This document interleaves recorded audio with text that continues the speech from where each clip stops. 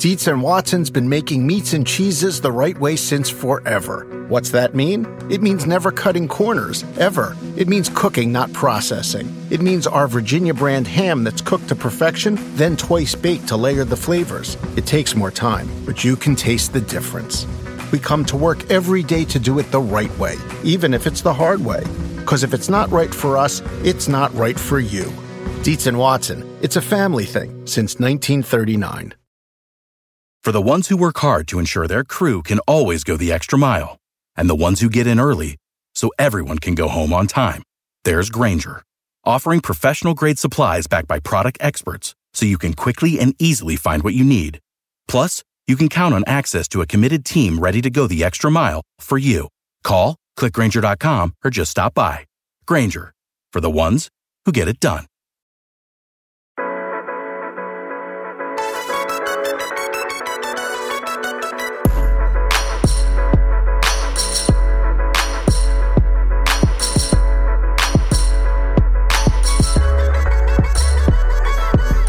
Hello, everybody. Welcome to A Good Football Show. I am Patrick Daugherty here today with John Daigle, Kyle Dvorchak, and Patrick Corain, where we will be previewing Thursday Night Football and some of Week 8's biggest games. That includes the Bucs at the Saints, the Colts hosting the Titans, and many more. We'll be graced with Corain's stats of the week. He actually couldn't decide. He was so excited. There's apparently a very provocative Bucs stat and a stunning, just absolutely stunning Justin Fields stat. And we will try to dive. We will dive into every fantasy relevant player as we do every week. I don't have a question off the jump because I think John said we're already in like energy conservation mode before the show started. He was sitting. I thought his camera had frozen because he was so still, but he said he was just gathering his strength for the second half of the season. So how you doing, Daigle? The glass half full individuals will tell you we are almost halfway. The glass empty individuals like myself will tell you we're not halfway yet. That's what I'm trying to. We're not even. We're 8 and 10. We're Jeff Fisher, and now we're 8 and 10. 8 with 10 to go. I think I had a midlife crisis whenever Alan Lazard got ruled out yesterday. Mid waiver column, trying to get updates going, and just knowing that you have to change everything, your approach to everything, basically, for this one situation. But that's the way it's going to be from moving forward. So it's okay. We're going to get through. We're going to win. I may have you one up there, Daigle, because I write a column that I try to get up Friday morning. And, usually I get up at 12:59, and then I start my news shift at 1 p.m. And then everything I wrote gets changed by the Friday injury reports that I have to blurb and then go back and fix in my article. Well, I may have one up you guys all because I actually just write an Alan Lazard fan page, and it was just a truly awful day for me. I was excited. I tell you what, my Alan Lazard fan page was getting more clicks than it ever had because starting wide receiver on Alan Lazard, and it all came crashing down. Do you think there is a Alan Lazard Reddit, a subreddit somewhere? Yes, there has to be. And Kyle, is your Alan Lazard fan page, is it like calicocutpants.com? Is it totally reader funded? If you don't know what calicopants.com is, look it up after the show, listeners. It's just a bunch of Iowa State fans just getting on a blog. You do have to. I thought for sure you were just trying to give my computer a virus. You got to give. You got to give if you want to be a member of the Lazard fan page. So just remember that. You got to give. Daigle, I think Daigle takes the cake over you guys. I mean, that's a soul breaker when the article goes live. And was he literally the cover boy of the article? He was the social media boy. So Then, of course, all the boys that see it 6 hours down the road jump on and say, "Oh, I can't believe can't wait for my league mates to pick them up." Yeah, we're at the point now where also comments are just aggravating me as well. People just tweeting at you like you're an absolute moron for not knowing that Alan Lazard is going to get coronavirus. It may take picking up your laptop and going to a nearby steak joint and sitting at the bar with old fashions and writing over that to calm yourself. But nonetheless, we get through it. We'll continue on. We will get through it. And as of this recording on Wednesday afternoon, no other Packers wide receivers have yet caught the novel coronavirus, SARS-CoV-2. We hope that remains the case going into Thursday Night Football, where we begin, in Arizona, where the receiver-desperate Packers will be arriving as roughly touchdown underdogs. Devontae Adams on the COVID list, Alan Lazard on the COVID list. Daigle, is this the week the Packers finally commit to their running game And kind of what is our concern level with Aaron Jones's recent production? I don't know if they commit to the running game so much, but Aaron Jones, if you told me to rank who I am most confident in this game, it's certainly him. Just knowing that we are fresh off a contest as well where A.J. Dillon handled a season low 25% of the team's backfield carries overall. And also, as the fallout continues among the Packers wide receivers, sounds like as of Wednesday afternoon at the time of this recording, it's going to be Randall Cobb, Amari Rodgers, and Equanimeous St. Brown in 3 wide sets with Jawan Renfrey and Malik Taylor coming off the bench. That tells me that a majority of the targets still go to Aaron Jones. There you go. Aaron Jones, the guy who has had at least 4 targets in all 4 games over the last month. And so I'm actually most confident in him among this entire offense. Before anyone else, I'm confident in the Aaron Jones targets, but I mean, I'm also just confident in Aaron Jones on the ground because the Cardinals allow over 5 yards per carry. They're somehow bottom 3 in passing yards against, even though they're 7-0, playing with a lead a lot. And so, teams are throwing against them a lot. So, that's a really, really impressive stat for the Cardinals. They're only allowing 200 passing yards per game. Again, if you're 7-0 and you're bottom 3 in pass yards against, that's pretty eyebrow-raising stat. So, it could be a week where Aaron Jones just gets firing on all cylinders. Anybody have any other Aaron Jones takes?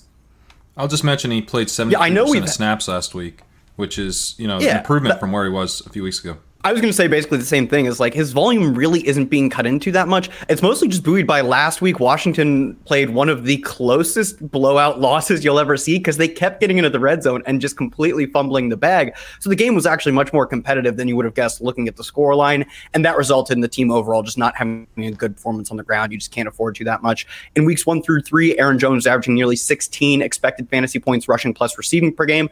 That's dropped about 3 points since then. I think that, that's within a standard deviation. That's not that big of a deal. So, Daigle, you're talking about you have trust in Aaron Jones as targets. I mean, are you guessing on any of these other Packers wide receivers, or is it not worth guessing on Randall Cobb, Amari Rodgers, et cetera? I mean, what's MVS maybe coming back? We don't know for sure on MVS yet. Yeah, MVS, there is literally one report that's saying he's going to play. No other Packers beat writers that I trust tailed this one report. So I'm still skeptical. Also, I do wonder if they are forcing a speed guy with a soft tissue injury back too quick just because of the lack of viable bodies available on Thursday night. So I am worried about MVS. If you read the waiver column from Tuesday, also we have high stakes pickups on Wednesday. It's good to go as well for that. Then you will see that I actually ranked them in the column in Randall Cobb's blurb as among possible free agents in your league, Robert Tonyan, and then Randall Cobb, Equanimeous St. Brown, MVS, and then from there, Amari Rodgers. Is anybody going down the Big Bob Tonyan road this week? Anyone on the show? Is he back? He scored. So he's back, right? He scored. He still wasn't targeted at that high of a rate. His highest target per route run all season is 15%. That was back in week 4, which is also his highest route rate of 84% of dropbacks. I think he could be around that 80 to 85% range again this week. And maybe he tops his 15% target per route run this week because they just don't really have anyone else to throw to. So he's definitely in play, but last week wasn't all that bullish, even though he did score, and he's still kind of the same thin option. A little bit better than we thought maybe last week, given the available targets, but still not ideal. I would also say, if you're looking for ceiling, MVS is a little interesting. Yes. Targeted on 19% of his routes this year with a 21.6 ADOT. So he's the type of guy, maybe he only plays 60% of the snaps, but he can get there on a couple deep shots, and there's really not anyone else who can do that for the Packers this week with both Lazard and Adams out. It's not really Cobb's role. I don't think Equanimeous St. Brown is really up to the job. So if they play it smart, if they kind of pick their spots with MVS, I think he could actually have a decent game. Well, in MVS, you mentioned the target. He's the kind of guy on a 10% target share. I mean, he can flip a fantasy slate on 2 or 3 targets, 2 or 3 catches. One of them's a 60-yard touchdown. So he is intriguing always from that perspective. And Big Bob, by the way, I was joking about Big Bob being back, but if you're going to points chase with Tonyan, this is the week to do it. And if he doesn't get the point, then it's pretty much over for Tonyan this year. If he can't do anything in this game, right? Because Daigle, you already had him on the drop list, right? Yeah, a couple weeks ago. And Which is fine. And then last week, what we've seen the past 2 weeks, Crane and I talked about this on the recap and waiver show, that Devontae Adams weeks 2 through 5, 13.5 targets per game, 39.8% target share. What we have seen is that clearly not sustainable, but a bigger drop-off than I expected, honestly, with just 6 targets per game and a 20% target share over the last 2 weeks. And so that has allowed Tonyan, for instance, the past 2 games to average a 14% target share because the targets are being more dispersed. And now that we're taking all those targets from Adams and Lazard, who had seen at least a 17% target share in his past 2 weeks with more dispersed targets as well, out of the lineup altogether, that does lead, in my opinion, for more opportunity for Tonyan. Also, for the Cardinals, like I've seen a lot of stats citing that the Cardinals have been the number 1 defense against opposing tight ends. That is true, but also we do not expect Anthony Ferkser, Tyler Conklin, Jacob Hollister, Ross Dwelly, the Browns machination, and Jordan Akins to spike production against the Cardinals. Tyler Higbee also sprinkled in there. That's clearly the best option they've played literally all year long. So not worried about the Cardinals defense against tight ends. You don't speak for Denny, okay? You don't speak for Denny about those tight ends. He thinks those tight ends are all great. I would say on the Cardinals defense, they're a big run funnel to kind of echo the points you're making, Pat, about the passing game stats. So I think, to Daigle's point, don't apply that concern to the tight end position specifically. It's more that, there could be some issues with the overall passing offense, and maybe they do kind of flow through Aaron Jones. We know that the Packers generally play slow. They could play slow and run heavy in this one. We are hoping to see, like the Saints have done with Kamara the past 2 games, and just saying, we can't go anywhere else. We have to feature this one stud running back. And we're hoping they get there with Aaron Jones. Maybe with the Cardinals and tight ends, though, it's the 5th time was the charm with a first-round tweener who between safety and linebacker, and the most recent one's just actually good. And maybe now that it finally worked out. You stick with the process if you're the Cardinals. Kyle, on the other side of the ball, is it time we adjust DeAndre Hopkins out of the top 12? 0 100-yard games, 0 10-target performances, where if you had told us before the season going into the midway point of the year, DeAndre Hopkins would have 0 10-target performances, you'd probably about fall out of your chair. He's 26th in overall yards at 420. Just what are we seeing? Is this just too spread out, too deep of an offense, with the quarterback just running too hot to lock onto any one guy? And is DeAndre Hopkins still a wide receiver 1? Yeah, so the volume is undoubtedly down versus previous years. This is like dating back to 2015, like the air yards data I could find dating back to 2015, lowest target share, and I'm going to assume with that along the lowest air yard share as well.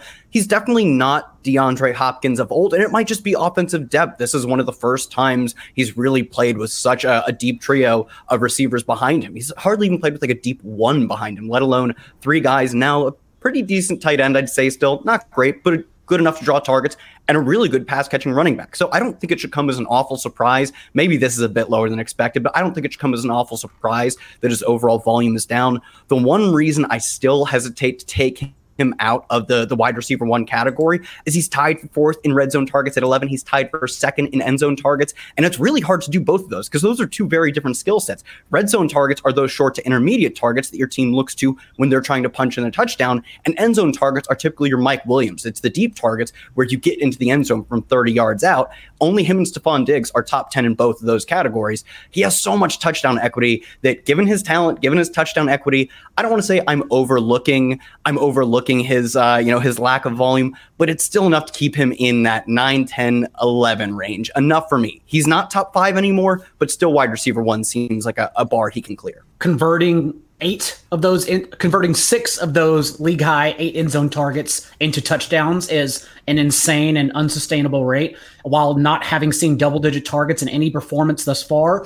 I will say, if you want to make a bull case for him, it's pretty easy since the Cardinals have run a league-high 268 plays with a 2-score lead. And so we really haven't seen a competitive game script for the Cardinals just yet. So when and if that happens, we would assume a higher target share and more passing volume altogether. But for me, it is still, given the number of viable bodies to feed, we know even in adding Zach Ertz, that was someone who was going to take away targets underneath. Did not expect him to run 47 yards after the catch, but knew he was going to see a few targets. That also takes away from Hopkins. So I'm still confident in low-end wide receiver 1, but as you said, top 6, yeah, I think those days are done.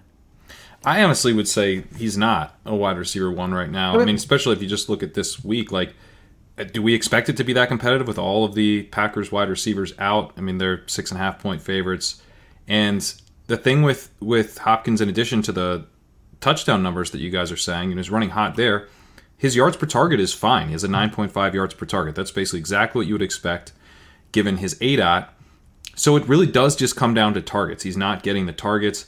I mean, he's still like probably a high-end wide receiver too, but he's got a 1.7 yards per route run. It's his lowest since 2016. This is concerning at this point. I would say, like, yeah, he's probably out of the wide receiver 1 ranks for me. I just wonder if he's physically slowing down. I keep broken recording myself and everybody, and it's kind of hard to spot when you watch him on Sundays. But I mean, you guys, so you mentioned Zach Ertz. They were already, this tight end position was already getting targets in Arizona, surprisingly so, with Max Williams. Now, it's mid-season, so that's difficult to integrate into an offense. But Zach Ertz is probably still going to be more well-regarded by the Cardinals coaching staff than Max Williams. He's probably going to be, targets going to be prioritized more for him than maybe Max Williams. And I mean, is Zach Ertz a tight end 1 in Arizona? Who wants to take a crack at this one? We didn't really see his role change is the issue. 17% target share with the Cardinals, but more importantly, with the Eagles, he had run a route on 55% of Jalen Hurts' dropbacks this year and was very much the same, 54% with the Cardinals. So I think it's going to be more whack-a-mole performances. Like a lot of tight ends, we play anyhow.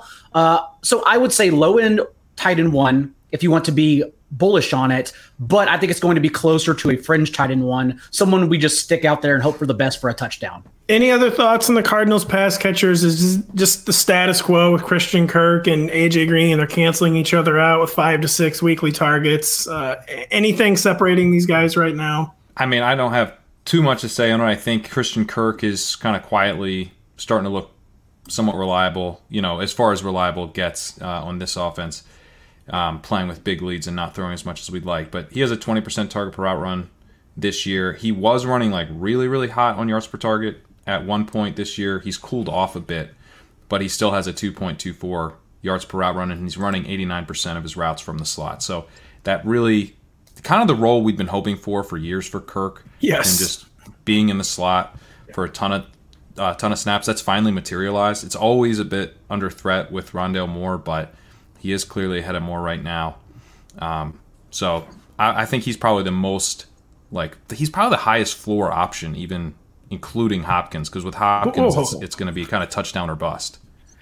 So I've been projecting Christian Kirk to be an every week wide receiver 3 since Bill Clinton was president. So maybe we'll finally get there this year with Christian Kirk.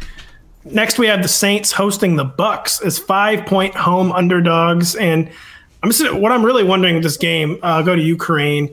Will the Saints actually let Jameis Winston cut it loose against this Bucs pass funnel defense? Are they going to try to play it safe, avoid an overly emotional, turnover-prone, Jameis revenge game against his former team?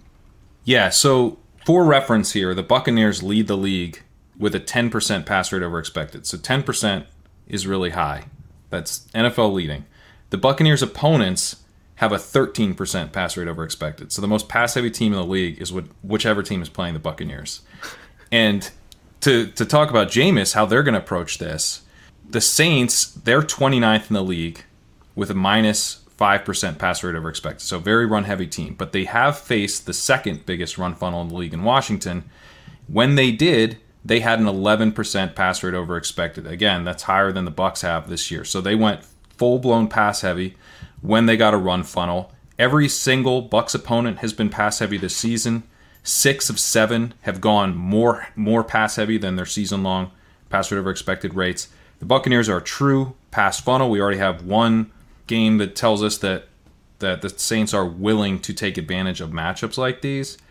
I think they probably will let Jameis sling it. And the Washington example, I think, is even more bullish than, if we had gotten this game first and they'd been pass-heavy, because with Washington, they didn't necessarily have to be pass-heavy. And I think the Buccaneers are going to be pushing the Saints in this game and kind of forcing the issue. So I actually do expect them to be pass-heavy and almost kind of whether they want to or not.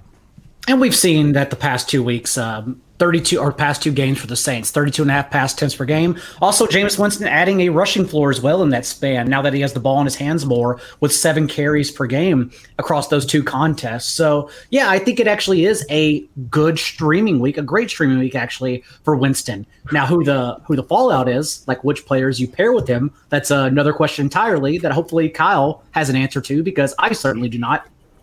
No. Daigle looked at me as if I unmuted my mic waiting to jump in the conversation. Don't bring me in. Don't bring me into this one. I was jumping in to just say Jameis also, despite his number one receiver essentially being Alvin Kamara, especially more recently. Like Alvin Kamara's when he had like his first 0-catch game earlier in the year, maybe his second one with Taysom Hill, but he's still throwing it deep. I would guess his targets just look like a barbell. They're either Alvin Kamara targets or he just goes deep. Next Gen Stats has him 3rd in the NFL in average depth of target, intended air yards per target. So he's still that, I don't want to say volatile, just that high upside per pass attempt. Jameis Winston, Marquez Callaway, I don't know. This is a complete mess, especially reintroducing Traquan Smith and only muddied the waters more. And it's not like Kenny Stills disappeared either. He was on the field at least a little bit. I wanted to see any sort of clarity. And no, Daigle threw me the hardest question of the night. And all I can give you is Jameis Winston still hucks it. To me, but even all of his receivers fit that mold. Kenny Stills, Marquez Callaway, and Traquan Smith are all the deep burner types.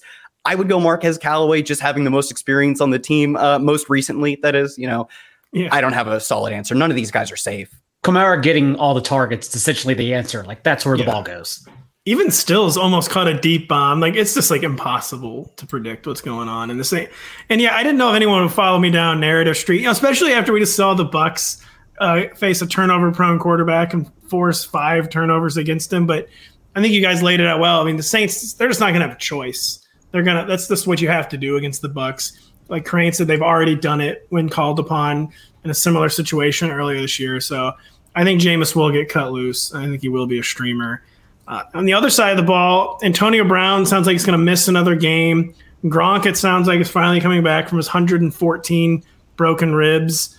I'll throw Kyle an easier one. Is Gronk just back where we found him before he got hurt? Like that tight end, like 4 to 8 range, kind of depending on the matchup, depending on the setup that week, or do we need to fade him a bit, just not knowing what his health is? The Bucs offense has evolved while he's out.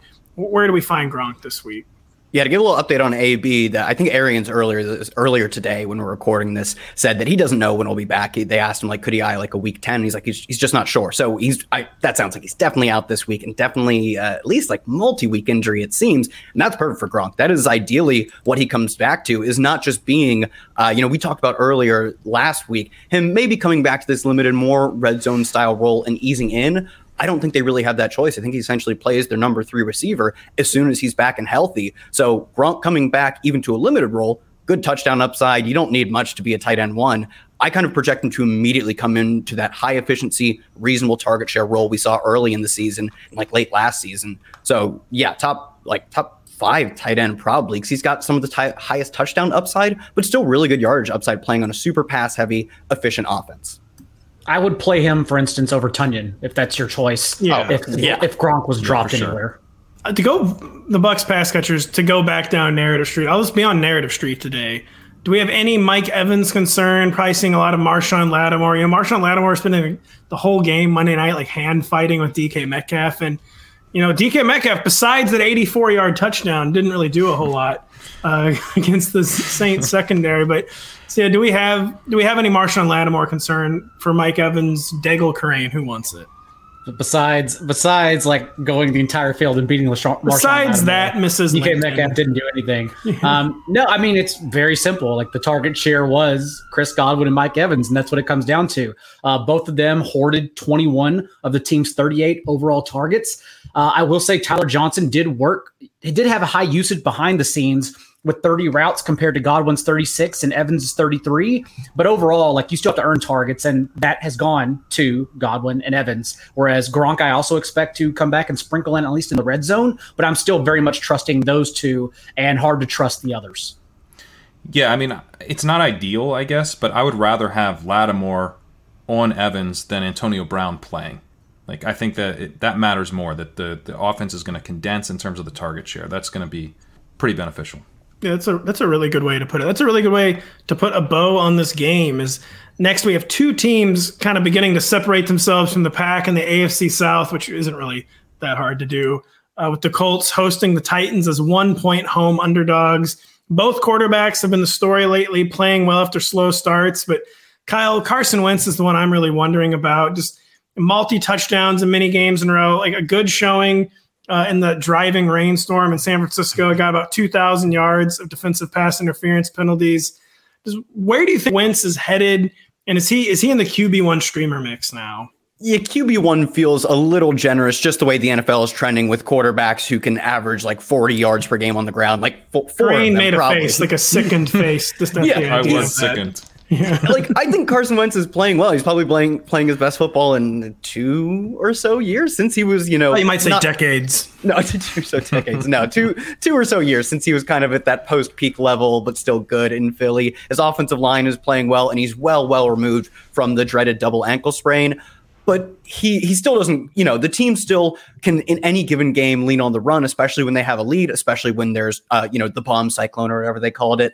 But no, I think because he doesn't have a ton of rushing upside, because his team still has a really good, really efficient rushing attack, it's hard to call him anything more than like a top 15. I think he's a streamer, but probably in any given week, not a priority streamer. The game does have a reasonably high total, though, so maybe this is a spot where he does start to enter. I don't want to call it priority, but maybe he inches closer to that, 11, 12, 13 range. But in any given week, I think he's a more limited upside because I don't see him throwing 50 times or topping 400 yards very often outside of like that Ravens style game. And he's not rushing for 50 or something. So he's more of that high-end QB2 in the mix if your league mates were playing the waiver wire better than my league mates, maybe.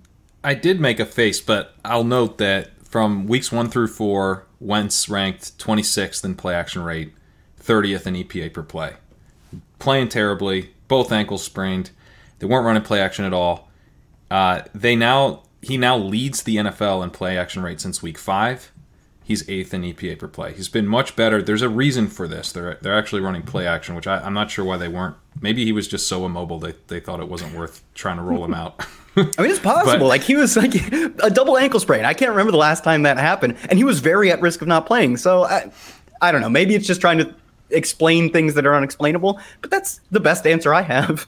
This is a legendary injury. Sorry, Daigle. Just the double ankle sprain. I mean, I just don't know how that's ever going to. A baseball player will probably top that, getting hurt, like bringing home groceries or something. But the double ankle sprain, that's hard to top. Sorry, Daigle. No, you're good. That's why it's a rematch from week 2, technically, or week 3, but also not really, since Wentz is at least at full health. And we've seen that we still don't take this Titans defense seriously, despite somehow limiting the Chiefs that can't get out of their own way to just 4.9 yards per play last week. But remember, 3 games prior to that, Zach Wilson, 297 yards, multiple touchdowns through the air. Trevor Lawrence, 273 yards, plus 7 carries for a touchdown. And then Josh Allen, 353 yards and 3 touchdowns as well. And so I do think it's a great spot for Wentz, who has clearly fully healed and averaging over 3 carries per game since this game, the last time they played as well. So I like the over. If you can get it like still under 50 at a couple places, I think it's a good matchup for both sides of the ball. Just real quick, I'm going to go around the horn, starting with Kyle, then Daigle, and Crane.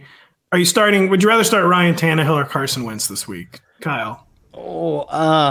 I will just take, I believe, Ryan Tannehill, the rushing upside. I think they're similar quarterbacks. His passing volume could even be lower.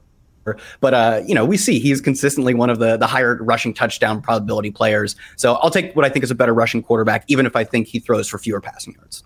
It is still Tannehill for me. Mr. Patrick. Tannehill for me, too. Yeah, he's been highly efficient, leads the league in EPA per play since week 5. I wish I could say gotcha, and then I have Wentz higher, and this is why, but no, I have Tannehill 1 spot higher. But I do think it's very close. And Tannehill has not had one of those blow up games he had last year, where he'd average 9.5 yards per attempt, score a rushing touchdown, 2 passing touchdowns. But that could be coming any moment. And that could have been the Chiefs game if the Chiefs did anything at all, because he was on pace for that. Him and AJ Brown were just looking crazy in the first half. They didn't have to put up a single point in the second half. It didn't matter. So of all games, the Chiefs were the opponent who couldn't hang. If the Colts turn into that opponent, we can be in store for that exact type of game, that 3 deep shots that all connect type of game.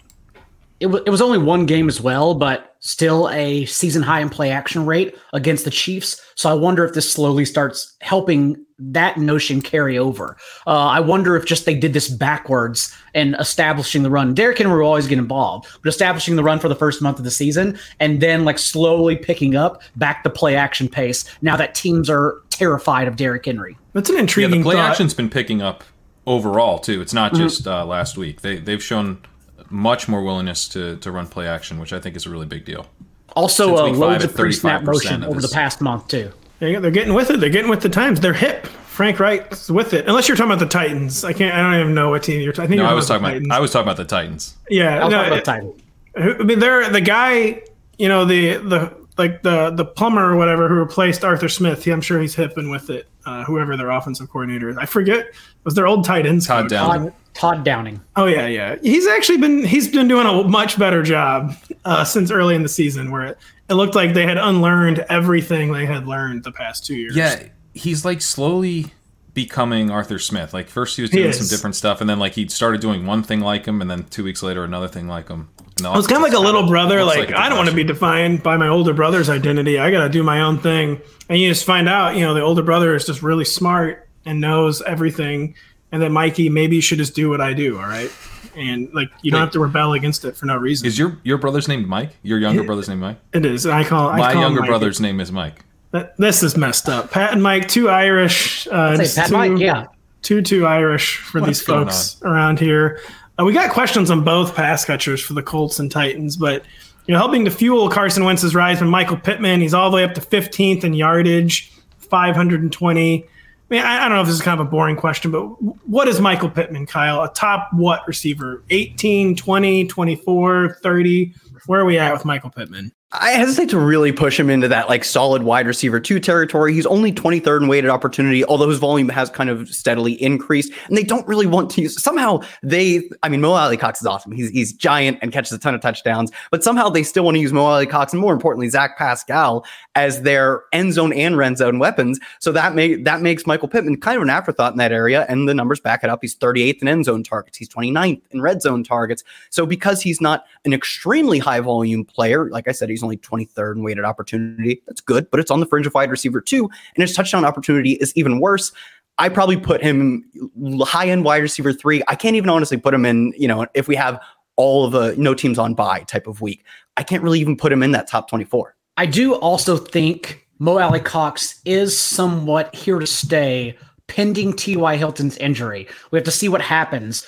But we saw that last week, the Colts ran a season high rate of 12 personnel, 45% of their plays, because they had Mo Alley Cox and Jack Doyle rather than trusting one of the other receivers full time between Ashton Doolin and Zach Pascal as their number 2 or in 3 wide sets. And so although Doyle has run 49 routes to Mo Alley Cox's 35 and over the last 3 games, and of course, Alley Cox has 10 targets to Doyle's 3 in that span. More usage if T.Y. Hilton is out. I think it's guaranteed, actually. So I still like him as a streaming option if that is the case.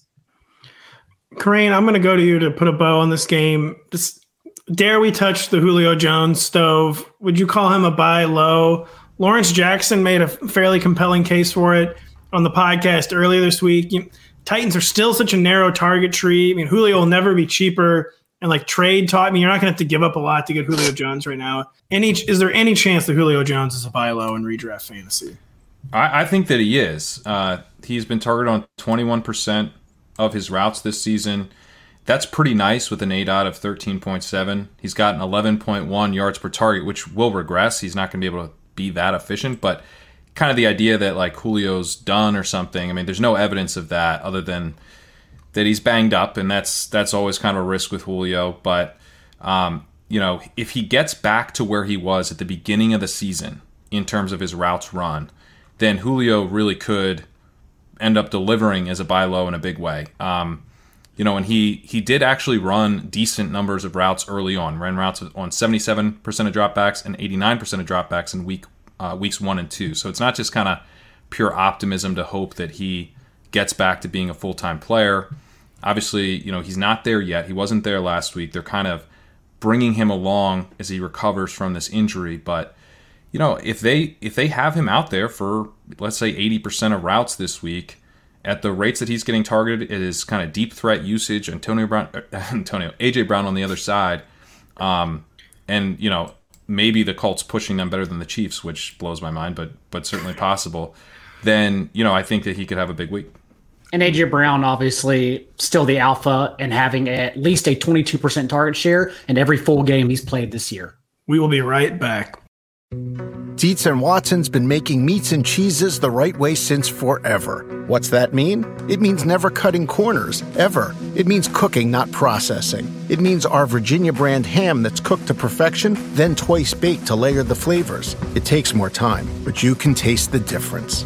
We come to work every day to do it the right way, even if it's the hard way. Because if it's not right for us, it's not right for you. Dietz and Watson, it's a family thing since 1939. The longest field goal ever attempted is 76 yards. The longest field goal ever missed? Also 76 yards. Why bring this up? Because knowing your limits matters, both when you're kicking a field goal and when you gamble. Betting more than you're comfortable with is like trying a 70-yard field goal. It probably won't go well. So set a limit when you gamble and stick to it. Want more helpful tips like this? Go to keepitfunohio.com for games, quizzes, and lots of ways to keep your gambling from getting out of hand. Do you want a beautiful lawn? Enter TruGreen, the easiest way to get a great lawn. Just water and mow, and they'll do the rest. Weed control, fertilization, aeration, and more. TruGreen is the official lawn care treatment provider of the PGA Tour, and they have a verified best price, which guarantees you the lowest price with no compromise on quality. You do you. Let TruGreen do your lawn care. Visit TruGreen.com, TruGreen.com, to get the best lawn at the best price with the best people. Guaranteed. NBC Sports is celebrating 100 days to the Winter Olympics on Thursday, October 28th. Top Americans Michaela Schifrin and Shaun White will highlight nearly 3,000 athletes who are expected to compete from 95 different nations. The Winter Olympics begin February 3rd on NBC. We go from two teams kind of going north in the standings, in the Colts and Titans, to two clubs just going south in a big, big hurry. The 49ers and the Bears. The 49ers come to Chicago as 3.5-point favorites somehow. I mean, I guess I know why, but it strikes me as slightly odd. 39.5 total. Getting under 40 is a pretty tough scene out there.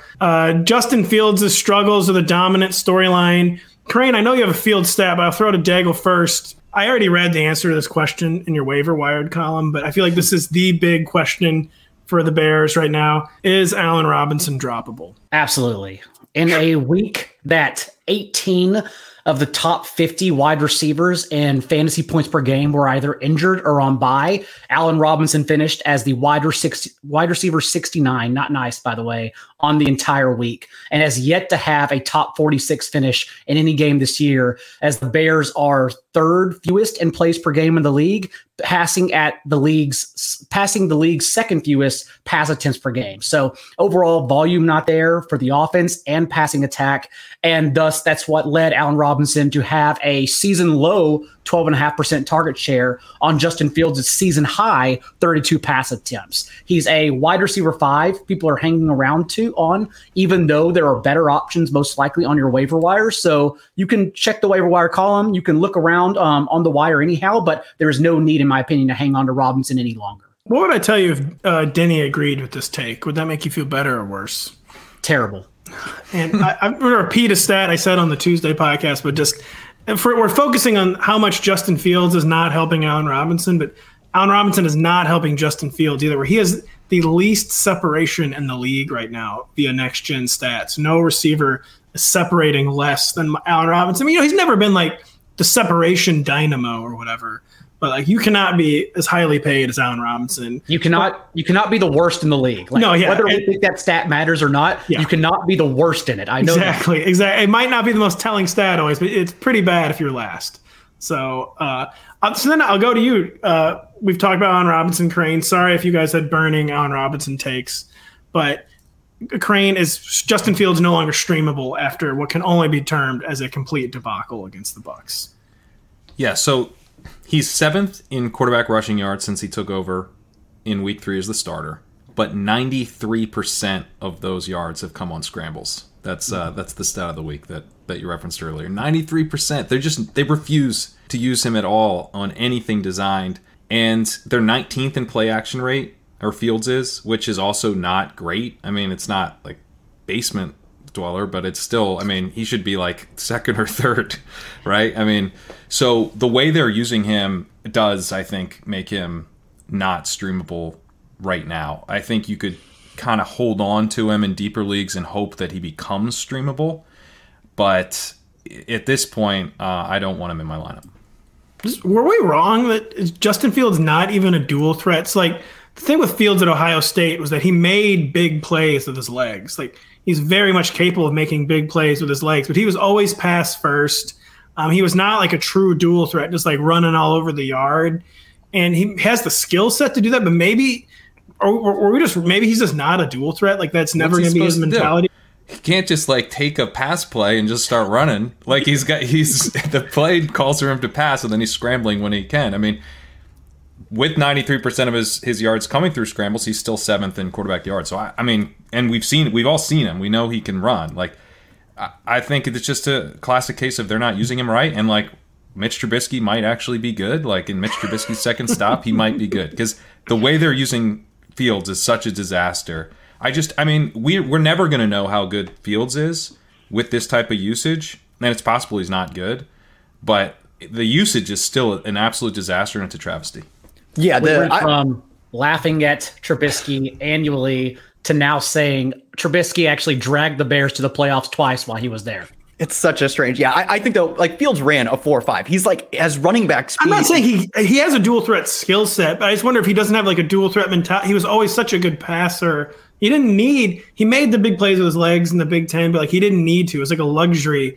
Maybe it'll be hard for him to reset that mentality. If Fields is nixing all the running plays in the game plan every week because he's got a passing mentality, then I'm sorry, Matt Nagy. I owe you an apology. But otherwise, this is Nagy's fault. I just think it's very clearly a lost year in his development, and we have to move on entirely, knowing that the power struggle is still happening between Nagy and Bill Lazor, and it's not going to change. As their offense, like the run game setting up play action or vice versa, 13 personnel, whether they run to the strong side or go play action to hide that jumbo package, like none of it makes sense, and none of it is simpatico in what they're doing. And so I'm not out on Justin Fields at all, but I am out on this offense and his development this year. All three of us, Pat, Daigle, and I, are all over the age of 30, and we all big brothered Kyle, who had something to say on Justin Fields. Sorry, what were you going to say, Kyle? I don't remember. I think it was just that Matt Nagy is not doing him any favors, right? You guys talk about it. I don't need to reiterate the stats. They're treating him like he's Andy Dalton, and they're throwing him to the wolves. And on top of that, like, he's not playing well. It's obvious that, like, he is a quarterback who, at this point in his development, needs to be helped. Like, he's PFF's, I believe, before last week, he was their lowest graded passer and like their second lowest adjusted completion percentage. I'm guessing those numbers weren't helped by last week. So he's a guy who needs every benefit he can get. Like Pat said, his play action rate, they should be trying to, like, it seems like his coach doesn't believe that play action. He's like, that's something used to prop up quarterbacks. No, it's just how you make offenses good. And then the same with like pre-snap motion, stuff like that. Designed runs for a quarterback who runs a 4.5. His coach is treating him like he's Andy Dalton, and that is the exact opposite of what they need to be doing because he is struggling as a passer. They need to basically sort of coddle him in a way that masks his bad plays, and instead they're exposing him almost on purpose. Yeah, it is getting to the point of total negligence. Daigle, on the other side of the ball, the 49ers, just where is the value in this 49ers offense besides Deebo Samuel? Is there anyone we can count on in fan? I mean, I get Elijah Mitchell, of course, I guess, but just give us the lay of the land of the 49ers skill core behind Deebo Samuel and I guess Elijah Mitchell. That's exactly it. It's just Deebo Samuel. George Kittle, it sounds like Kyle Shanahan said, fortunately, will be back next week. But even among their tight ends, at least Ross Dwelley previously had a stranglehold of being the de facto receiving threat whenever George Kittle was previously out. And this past game, they actually ran him just 13 routes, Dwelley, to Charlie Warner's 8. So not even a backup tight end we can count on. We've also seen Brandon Ayuk, despite being second on the team in routes run the past 3 games in particular, significantly over Mohamed Sanu and Trent Sherfield. Ayuk still has just 16 targets on the year, which is many as Dante Pettis in 2 games with the Giants, Deontay Harris, Marquez Valdez-Scantling, who's been on IR for 4 weeks, and Tyler Johnson, who has been a backup receiver. So I didn't put Ayuk in the drop list just yet, but he's not a player I'm trusting whatsoever anymore. And so there genuinely is, outside of the backfield, like you said, no other value on this team. The backfield, at least, we saw come to fruition exactly what we thought. We now have 6 full quarters without Raheem Mostert, that Elijah Mitchell and Jamaica Hasty has been at full health. And Hasty this past week handled 100% of the team's backfield targets, all 6 of them, and has 10 carries or 10 touches to Elijah Mitchell's 25 in those 6 quarters. Trey Sermon, no touches, and in particular, no snaps this past week. That's just the way it is until Jeff Wilson returns, reportedly in late November, and we'll go from there. Another not nice 69 number here for Brandon Ayuk, 69% of dropbacks. He ran a route last week, and that actually brought down his route rate for the season coming out of the bye, the exact opposite of what we were hoping for. Maybe they'd kind of get him back in the mix. That was not the case. 5% target per route run last week. He had a 4% target share last week. It's like appallingly bad usage for Ayuk. I actually do think you can drop him if you want. Man, as we all knew, Trey Sermon, Brandon Ayuk wouldn't even be rosterable in August. We were trying to tell everyone this, don't roster Trey Sermon, don't roster Brandon Ayuk. No, we didn't say that at all. I also think this is an idea first brought up by late round QB, J.J. Zacharyson. I put it in the waiver column. If you have a quarterback, you're in a deeper league, you're playing, that we may expect to get benched down the road. Sam Darnold, Jalen Hurts, like Trey Lance, that's still where you're adding him in those leagues, thinking that by the time the 49ers are potentially mathematically eliminated in 4 or 5 weeks, like that's when Trey Lance starts. And thus, that's probably when the other guys are getting benched anyhow, as they are mathematically eliminated from the playoffs as well. So that's kind of the way I'm handling Lance, but not necessary to keep him since it's very clear that Jimmy Garoppolo, for whatever reason, is going to continue playing. Well, you're ignoring a fundamental truth. Kyle Shanahan traded up for Trey Lance. Thereby, Kyle Shanahan hates Trey Lance. The car keys need to be taken away. That's just Shanny's process. You got to trust Shanny's process. He really does. His method's going to be back playing over him next year. He's like, I don't like this guy in the draft. I'm going to trade it for him so I can be the one to put him on the bench. Like, he's done that multiple times. In-game, weekly game planning, it's all good. The personnel decisions have got to be taken away from the man at the top. No, it's just abundantly clear. Mm-hmm. I don't know what is abundantly clear with this next game. It's the Seahawks hosting the Jaguars as 3-point home favorites. I guess that makes sense. What do we say about this game? The Jags won their first game for their Week 7 bye. Kyle, are they coming back to America after triumphing in London and getting Laviska Shenault more involved, or is it just Marvin Jones season? That's how it began this game. Is it Marvin Jones or Laviska Shenault? Who should we have ranked the highest amongst the Jags wide receivers? I think it's probably a toss-up. I will side with who I think is a uber-talented young player in Laviska Shenault, and his usage has come up. The important thing is that he's not Are we just total dead enders? Because I have Laviska ranked higher. Are we just dead enders? I'll make the case for Jones, unfortunately. Okay, you go, Kyle. You make the Viska case. Not expect at all. Kyle, make the Viska case, then Crane make the Jones case.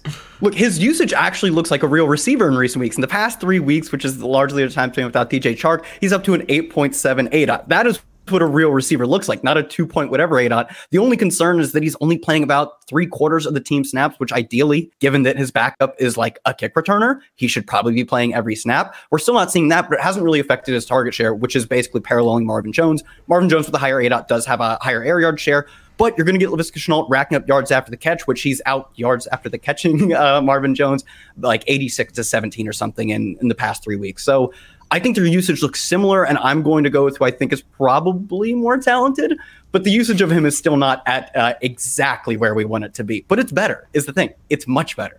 Yeah, Kyle mentioned the higher air yard share. It's higher. It's not just a little higher. It's a lot higher. 32% air yard share for Marvin Jones, 16% for Laviska Shenault. So at least in double digits. I was worried you were going to say 9% or something. I should have just said 3% and see if you guys bought it. Nothing would have surprised me. I would have bought it. That's obviously going to make a big difference. And then you also have the route run discrepancy where Marvin Jones has run a route on 91% of dropbacks. Shenault's at 77%. When Chark went out, we thought maybe he would get to the full-time level. He hasn't quite. So you also have in the bye week, this could be the time where they take the talented young players' usage to another level, and instead they're talking about Jamal Agnew. So as much as I would love for Laviska Shenault to break out of the bye week, and I'll probably be in a position to be starting him in high-stakes leagues and hoping that he does, I think kind of objectively, you'd have to say you'd rather start Marvin Jones this week. I will make the case for Jamal Agnew. Oh, no. After Urban Meyer. What is going on? After Urban Meyer called him the team's literal quote best separator on Monday. So we should expect an increased role. In the past 2 games without DJ Shark, Agnew has played in the slot, and that's where he's registered 9 of his 12 targets in that span for a 19% target share, with Laviska Shenault being pushed to the boundary as the team's ex-receiver, needing to beat man-on-man coverage as an island guy. We've also seen Agnew's route rate increase in those 2 games, 67% and then 74%, as he actually has been taking away from Dan Arnold in that span, which is why we've seen Dan Arnold's targets come down as well. And so overall, I do genuinely think Agnew is a high floor option, but do we really want to be trying to squeeze 3 Jags wide receivers into our lineups? And now Patrick Daugherty will make the case for Tavon Austin, I believe is what we have scheduled. No, I was going to say, you guys are focused on the wrong position and wide receiver and tight end. So Dan Arnold, okay, listen. I mean, so he had two targets in his Jags short week Jags debut. Thursday night, whatever. It's kind of a miracle he even got 2 targets. Then he had 8 targets in his second game. It did come down to 5 in his third. But that's 13 targets for Dan Arnold over his past 2 games. Coming off this big win in England, folks. London town is Jaguars City. And just is Dan Arnold – do we have any confidence in Dan Arnold? Is his arrow rising up? Is it down? Is it just totally horizontal? What's the deal with Dan Arnold? Anybody have any good Dan Arnold data? He ran a route on 61% of dropbacks in week 6, down from 79%. That's a little concerning, and I do wonder if Jamal Agnew. He was jet lagged. Yeah, he could have been jet lagged. That's true. He's moved around a lot, but I think Jamal Agnew's rise would be maybe a problem for Dan Arnold because it's kind of like a slot receiver role essentially. So I would say his arrow's pointing slightly down, but he's certainly a decent kind of streaming fill-in option. I also like the overall in this game. If you can still get it around 43 or 43.5, both defenses we know are not respectable whatsoever. More importantly, Lawrence was playing really well before the bye. 66% completion rate, 8.1 yards per attempt, and nearly 6 scrambles per game in his last 3 starts. The Seahawks are permitting and facing a league high 72 plays per game. And we also know they're due for regression since they rank 8th overall with 28 sacks, but are just have the 6th lowest pressure rate in the entire league. And so I like Lawrence in the Jaguars offense in this spot, actually. Yeah, I feel like it might be artificially low, too, based on like the weather Monday night. And Geno Smith, didn't really look like an NFL starting quarterback, but it was kind of a bad setup. And 43.5 felt light to me, I'll say, for the over. We also saw like weather games really, I know the Saints and Seattle game under, but really that was more about a poor play and poor play calling as both coaches then decided to run. They didn't have to. And it was funny on Sunday night in particular, too, because Carson Wentz was blowing up the 49ers. And then every time Garoppolo threw the ball, it was a disaster. But they just said, oh, yeah, the wind, like the rain is getting in Garoppolo's way. It's like Carson Wentz is doing just fine on the other end. Like this is not the rain's fault that Garoppolo's balls look like ducks. We did get a patented. I liked the Chris Collinsworth. As soon as the ball left Jimmy's hands in that last interception, he just, the ball wasn't even halfway to its intended target yet, and he just said, "Oops." Yeah. And it was one of the worst throws you'll ever see in the NFL. And you're right, it did only seem to be a problem for Jimmy and not Carson. Exactly. In that rainstorm. Dago, along the Allen Robinson lines. So Allen Robinson, or this receiver is very thankful Allen Robinson is out there, and his name is Tyler Lockett. He was struggling even before Russell Wilson's injury. He has 17 catches for 159 yards in 5 games since week 1. And I don't hear anyone saying we should be dropping Tyler Lockett because we shouldn't be. But is he still startable? Or is Tyler Lockett just totally mothballed until Russell Wilson comes back? Well, the only reason he's startable, or the only reason we're not dropping him, is because we're waiting on Russell Wilson to return. We still don't have a hard timeline for him. But overall, no, this is an absolute disaster in the worst case scenario, because even his usage doesn't matter behind the scenes since it's still Geno Smith. We've seen DK Metcalf's target share decrease from 28% to 21% with Geno. We've seen Tyler Lockett's decrease from 25% with Russ to 20% with Geno. And again, Geno Smith targets are not Russell Wilson targets. So basically we have to double discount all of them, and not like an Aaron Rodgers double discount, like a actual like bad targets double discount for both receivers. So no, we can't trust Tyler Lockett at all. I've been looking, for instance, in my high stakes leagues to start like a fringe RB2, RB3 over Lockett, because I think 12 touches is better than what Lockett's going to offer me. Here's the quarterbacks that Geno Smith has been better than this season in EPA per play. Davis Mills, Justin Fields, Jared Goff, and Zach Wilson. Yeah. And not only is that disgusting, but Seattle just had a minus 10% pass rate over expected against the Saints. The Saints were supposed to be a pass funnel, so they're getting a pass funnel this week, but Pete Carroll just does not care. He's gonna run the ball nonstop, try to hide Geno. So you're getting it kind of on both sides. You're getting terrible targets, as Daigle pointed out, and then you're getting way less overall passing volume from the offense. Tell you what, I tweeted this. Josh Norris used to always love it when I would cite one of my own tweets, but like, you think there are some good sack takers in this modern game, and then you get Geno Smith goes out there and really shows you how it's done, how you take a sack in the National Football League. This guy takes sacks better than any quarterback I've ever seen in my life. He is just the GOAT getting sacked quarterback. We've had 3 consecutive primetimes game where Geno Smith has had the ball in the last drive. And it's just like, and I know the announcers, they're paid to build it up, but like, what do you think's going to happen when Geno Smith has the ball in the last drive? And the same thing has happened in all 3 games. I don't know who Justin Fields has modeled his game after, but like, I can take a guess. Geno Smith out there leading the way for the Justin Fields sack taking barrage. Does anyone put a bow in this game? Have any thoughts on the Seahawks backfield? Or just Alex Collins brick walling? Is that where we're at? Alex Collins seems like that guy Daigle was talking about, that RB2-3, where he's like, I'll take 14 touches for 33 yards over Lockett. And silence. No one wants to talk about Rashad. No one wants to say the words Rashad and Penny back to back. Yeah, that's fair. That's fair. It was just, we just saw, Alex Collins yet again. A lot of it came in the second half, but still just to handle 20 or 17 of the team's 24 backfield touches. Rashad Penny got 6 all carries, whereas Travis Homer had just 1 carry, and DJ Dallas not involved at all. It's going to be Alex Collins. Like, that's the hierarchy above everyone else for as long as Chris Carson remains out. I still think Rashad Penny's a fine deep league pickup. Since then, I would assume he gets carries, and they would also involve DJ Dallas and Travis Homer to an extent, if that were the case. But until that time, it's just Alex Collins as like poor man's Najee Harris, just getting all the touches, and then hope he scores. Just hope he gets in there one time. It is, the Jags allow a decent amount of rushing volume, but they don't allow good rushing efficiency. So it's not a great matchup for Alex Collins. It's a great matchup from a volume perspective, but would not be expecting many Alex Collins big plays. I mean, not that anyone listening to the show is like, wow, I thought Alex Collins would make a bunch of big plays. Thanks, Pat. And there's just there's no tempo involved at all. Like Pete Carroll, even if they played the Bucs, he'd still run the ball. The Seahawks are averaging a league low in plays per game for a reason, and that's not going to change. I think he might be happy Russ is out, so he can finally run the ball. He is. His secret. This is his dream. Now he has an alibi finally.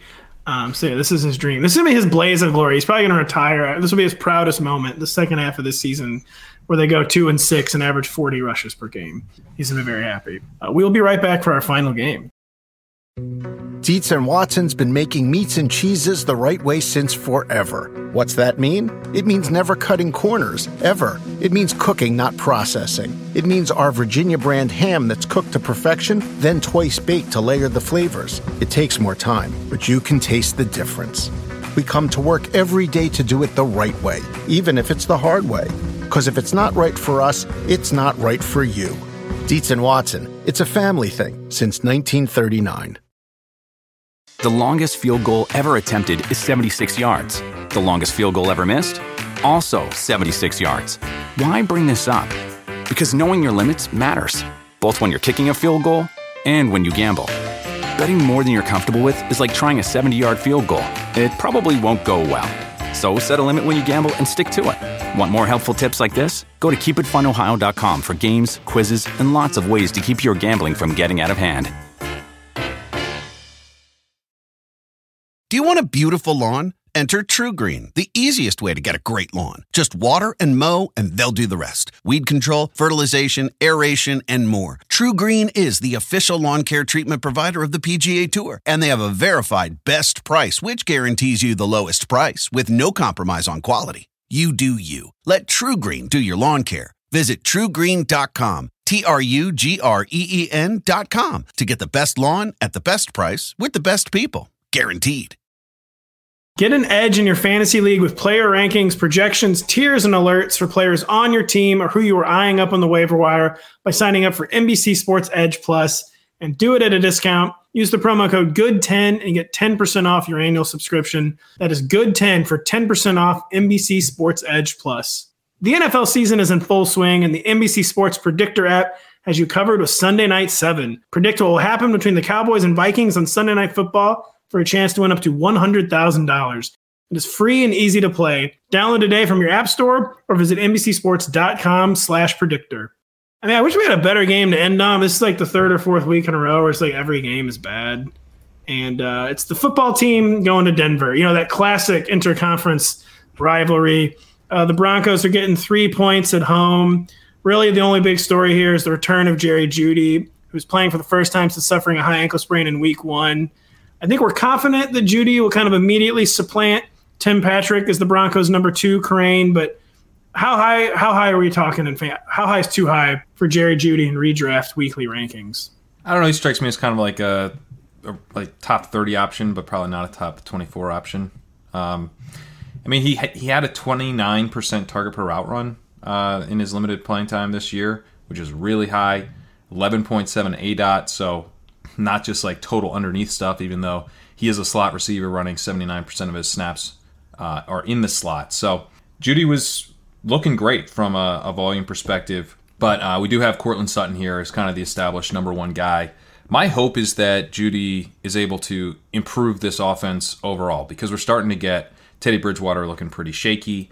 17th in EPA per play for the season, trending in the wrong direction. But Locke was 31st last year. We do not want Drew Lock. We want to prevent Drew Lock from starting no matter what. And it's the only thing that matters for the rest of the NFL season. Truly. So, I mean, we've got to watch and cover these games, guys. We need Jerry Jeudy we have families. Yeah, so we need Jerry Jeudy to improve the efficiency of this offense overall. And I actually think that if he, is kind of the guy he was prior to going down with the injury, then that'll be a net positive for Sutton because it'll keep Bridgewater as the quarterback, and it'll kind of help them get more first downs, help them score more points. So I think if you've got like 3-4 options in an offense, it can be nice to condense it down to 2 or 3, but we really only have Sutton right now. So I think actually adding Jeudy is going to be good for him. And we really don't have evidence of them overlapping with Bridgewater just yet, since Sutton's lowest target share did come in week 1. But remember, that's when he was eased back in. We didn't see him become the downfield threat until they forced it in week 2, when he was back at full health after that. So I would like to see how they overlap, especially since Jeudy ran a majority of his routes from the slot.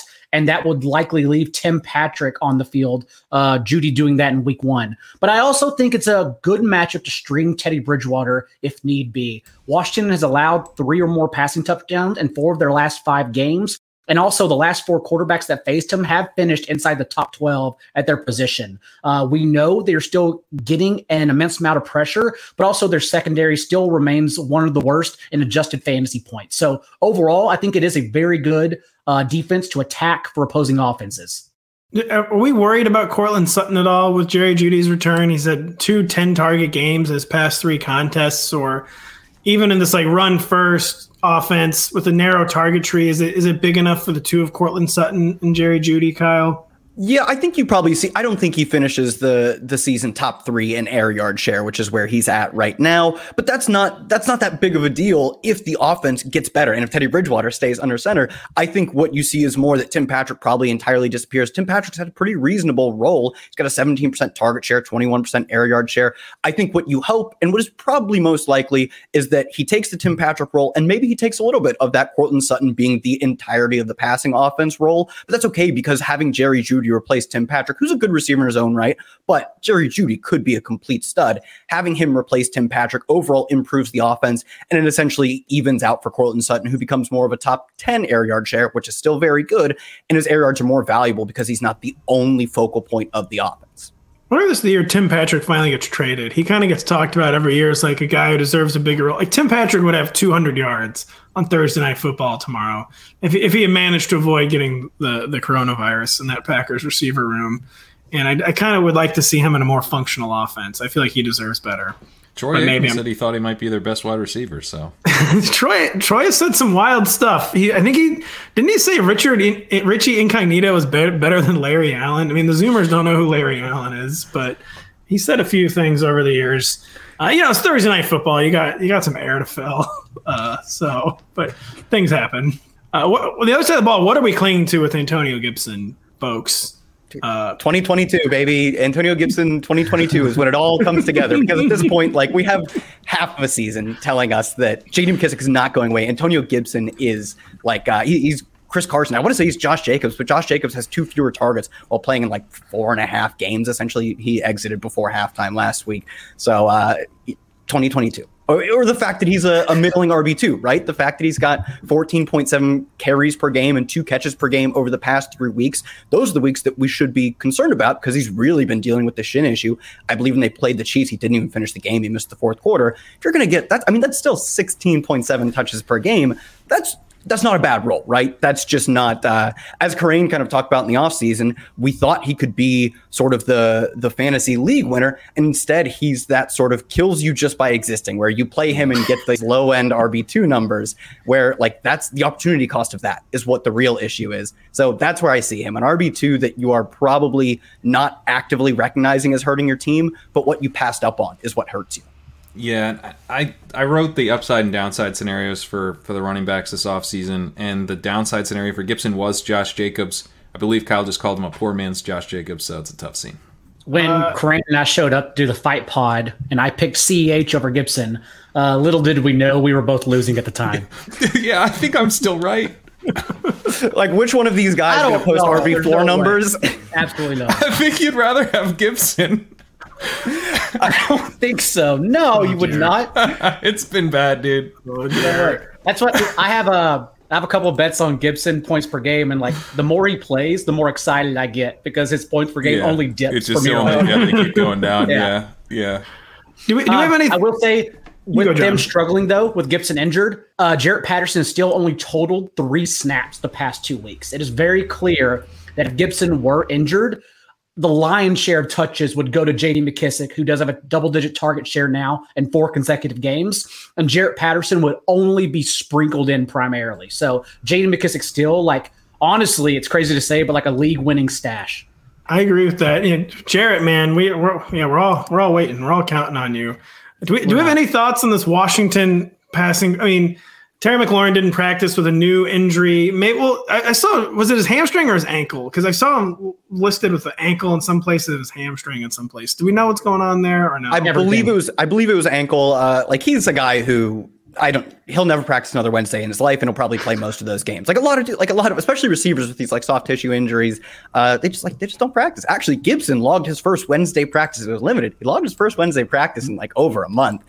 Not sure that really says much at this point, but no, unless Terry McLaurin is not practicing on Friday, and even then, I'm still probably okay. If he's active, you're playing Terry McLaurin. I got a hot take. Give it to us. When Logan Thomas gets back, Ricky Seals-Jones should keep starting over him. I actually agree with that. I was going to say, you found the room that finds this take probably the least hot. I mean, Denny is doing everything he can through back channels to convince the football team. You guys are going through like a lot of bad press right now. Engender some goodwill. Keep Ricky Seals-Jones in the starting lineup. Do the right thing. I don't think he'll start over him, but I do think we see them go to Eagles-like 12 personnel, knowing that they don't have a second receiver behind Terry McLaurin, and so they have no choice but to keep Logan Thomas and RSJ on the field. It's also weird. I don't think they will start him, but I think they should. It's also just weird for a team to play for sure. It's not necessary to play a tight end every snap. Like, I feel like it's not a good idea. Like, why? Unless it's like Gronk, why are you having 100% snap tight end like Logan Thomas? It never really made sense. Now they're doing the same thing with RSJ. I feel like he was like begging for an injury at such a rugged position. But anyways, I digress. Any final thoughts on this game? Any final thoughts on anything other than just counting down for Jarrett? Man, we are so fickle, man. Antonio Gibson, is like, he's like the wonder boy in the summer. And now we're like, oh, just Jarrett Patterson. I mean, they're keeping Jarrett Patterson just locked up, man. This isn't fair. This isn't right. We're very, very fickle people. To Pat's point about this slate of games, like as we're talking through, maybe this is the week, to hit the orchard, because I was disappointed that you didn't include the Bengals Jets on this rundown. So that just gives you an idea of where I stared at it, but I mean, isn't the spread like 2 touchdowns? I've already got like two touchdown spread games on this slate. I couldn't add a third 2 touchdown spread game. So that was last week. Last week's slate of games. Goodness gracious! Like I should have gone apple picking. That was terrible. Hey, take the friend. Go trick or treating with your kids. Find out. Do I have kids? If you do, then take them trick or treating. So yeah. Also, Melvin Gordon, Javonte Williams, still no difference. Nothing's happening. They're still just putting time. There's still a big difference in terms of the actual player. The actual player is quite different. That's your update. Nothing's happening. Forgot about the Broncos running game. I guess we should have said something about that. Javonte Williams is good. That's what it is. That's all the time we have today. We all have become the Joker. It's almost the halfway point of the NFL season. Check out the rest of the games tomorrow with Mr. Matt Strout coming in, swapping out. Who do we swap out for Denny? It's both of you. Kyle and Crane are gone on Thursdays. Denny arrives with John, Matt, and I. And yeah, come check it out. We'll preview the rest of this week's slate. Check out Daigle's Waiver Wired. Check out Crane's walkthrough on Friday. Check out the ranks on Thursday. Check out Kyle filling in for my Q&A session on Friday. And yeah, thanks for reading the site. What's happening? Denny's gone. Pat's like, we're falling apart at the halfway point. We're falling apart. I'm not gone. I'm the only one who's still here, to be clear. I'm not gone tomorrow. I'm here. I'm just doing other things. It's fall break, and I agreed to go to an aquarium with my family, if you really must know, on Friday. Why does that have to be a fall break thing? It's open other times. It's a good point. It's a very, very good point, Kyle. Anyway, I got to end the show. For these 3 monsters, I'm Pat. Catch you later. Dietz & Watson's been making meats and cheeses the right way since forever. What's that mean? It means never cutting corners, ever. It means cooking, not processing. It means our Virginia brand ham that's cooked to perfection, then twice baked to layer the flavors. It takes more time, but you can taste the difference. We come to work every day to do it the right way, even if it's the hard way. Because if it's not right for us, it's not right for you. Dietz & Watson, it's a family thing since 1939. The longest field goal ever attempted is 76 yards. The longest field goal ever missed? Also 76 yards. Why bring this up? Because knowing your limits matters, both when you're kicking a field goal and when you gamble. Betting more than you're comfortable with is like trying a 70-yard field goal. It probably won't go well. So set a limit when you gamble and stick to it. Want more helpful tips like this? Go to keepitfunohio.com for games, quizzes, and lots of ways to keep your gambling from getting out of hand.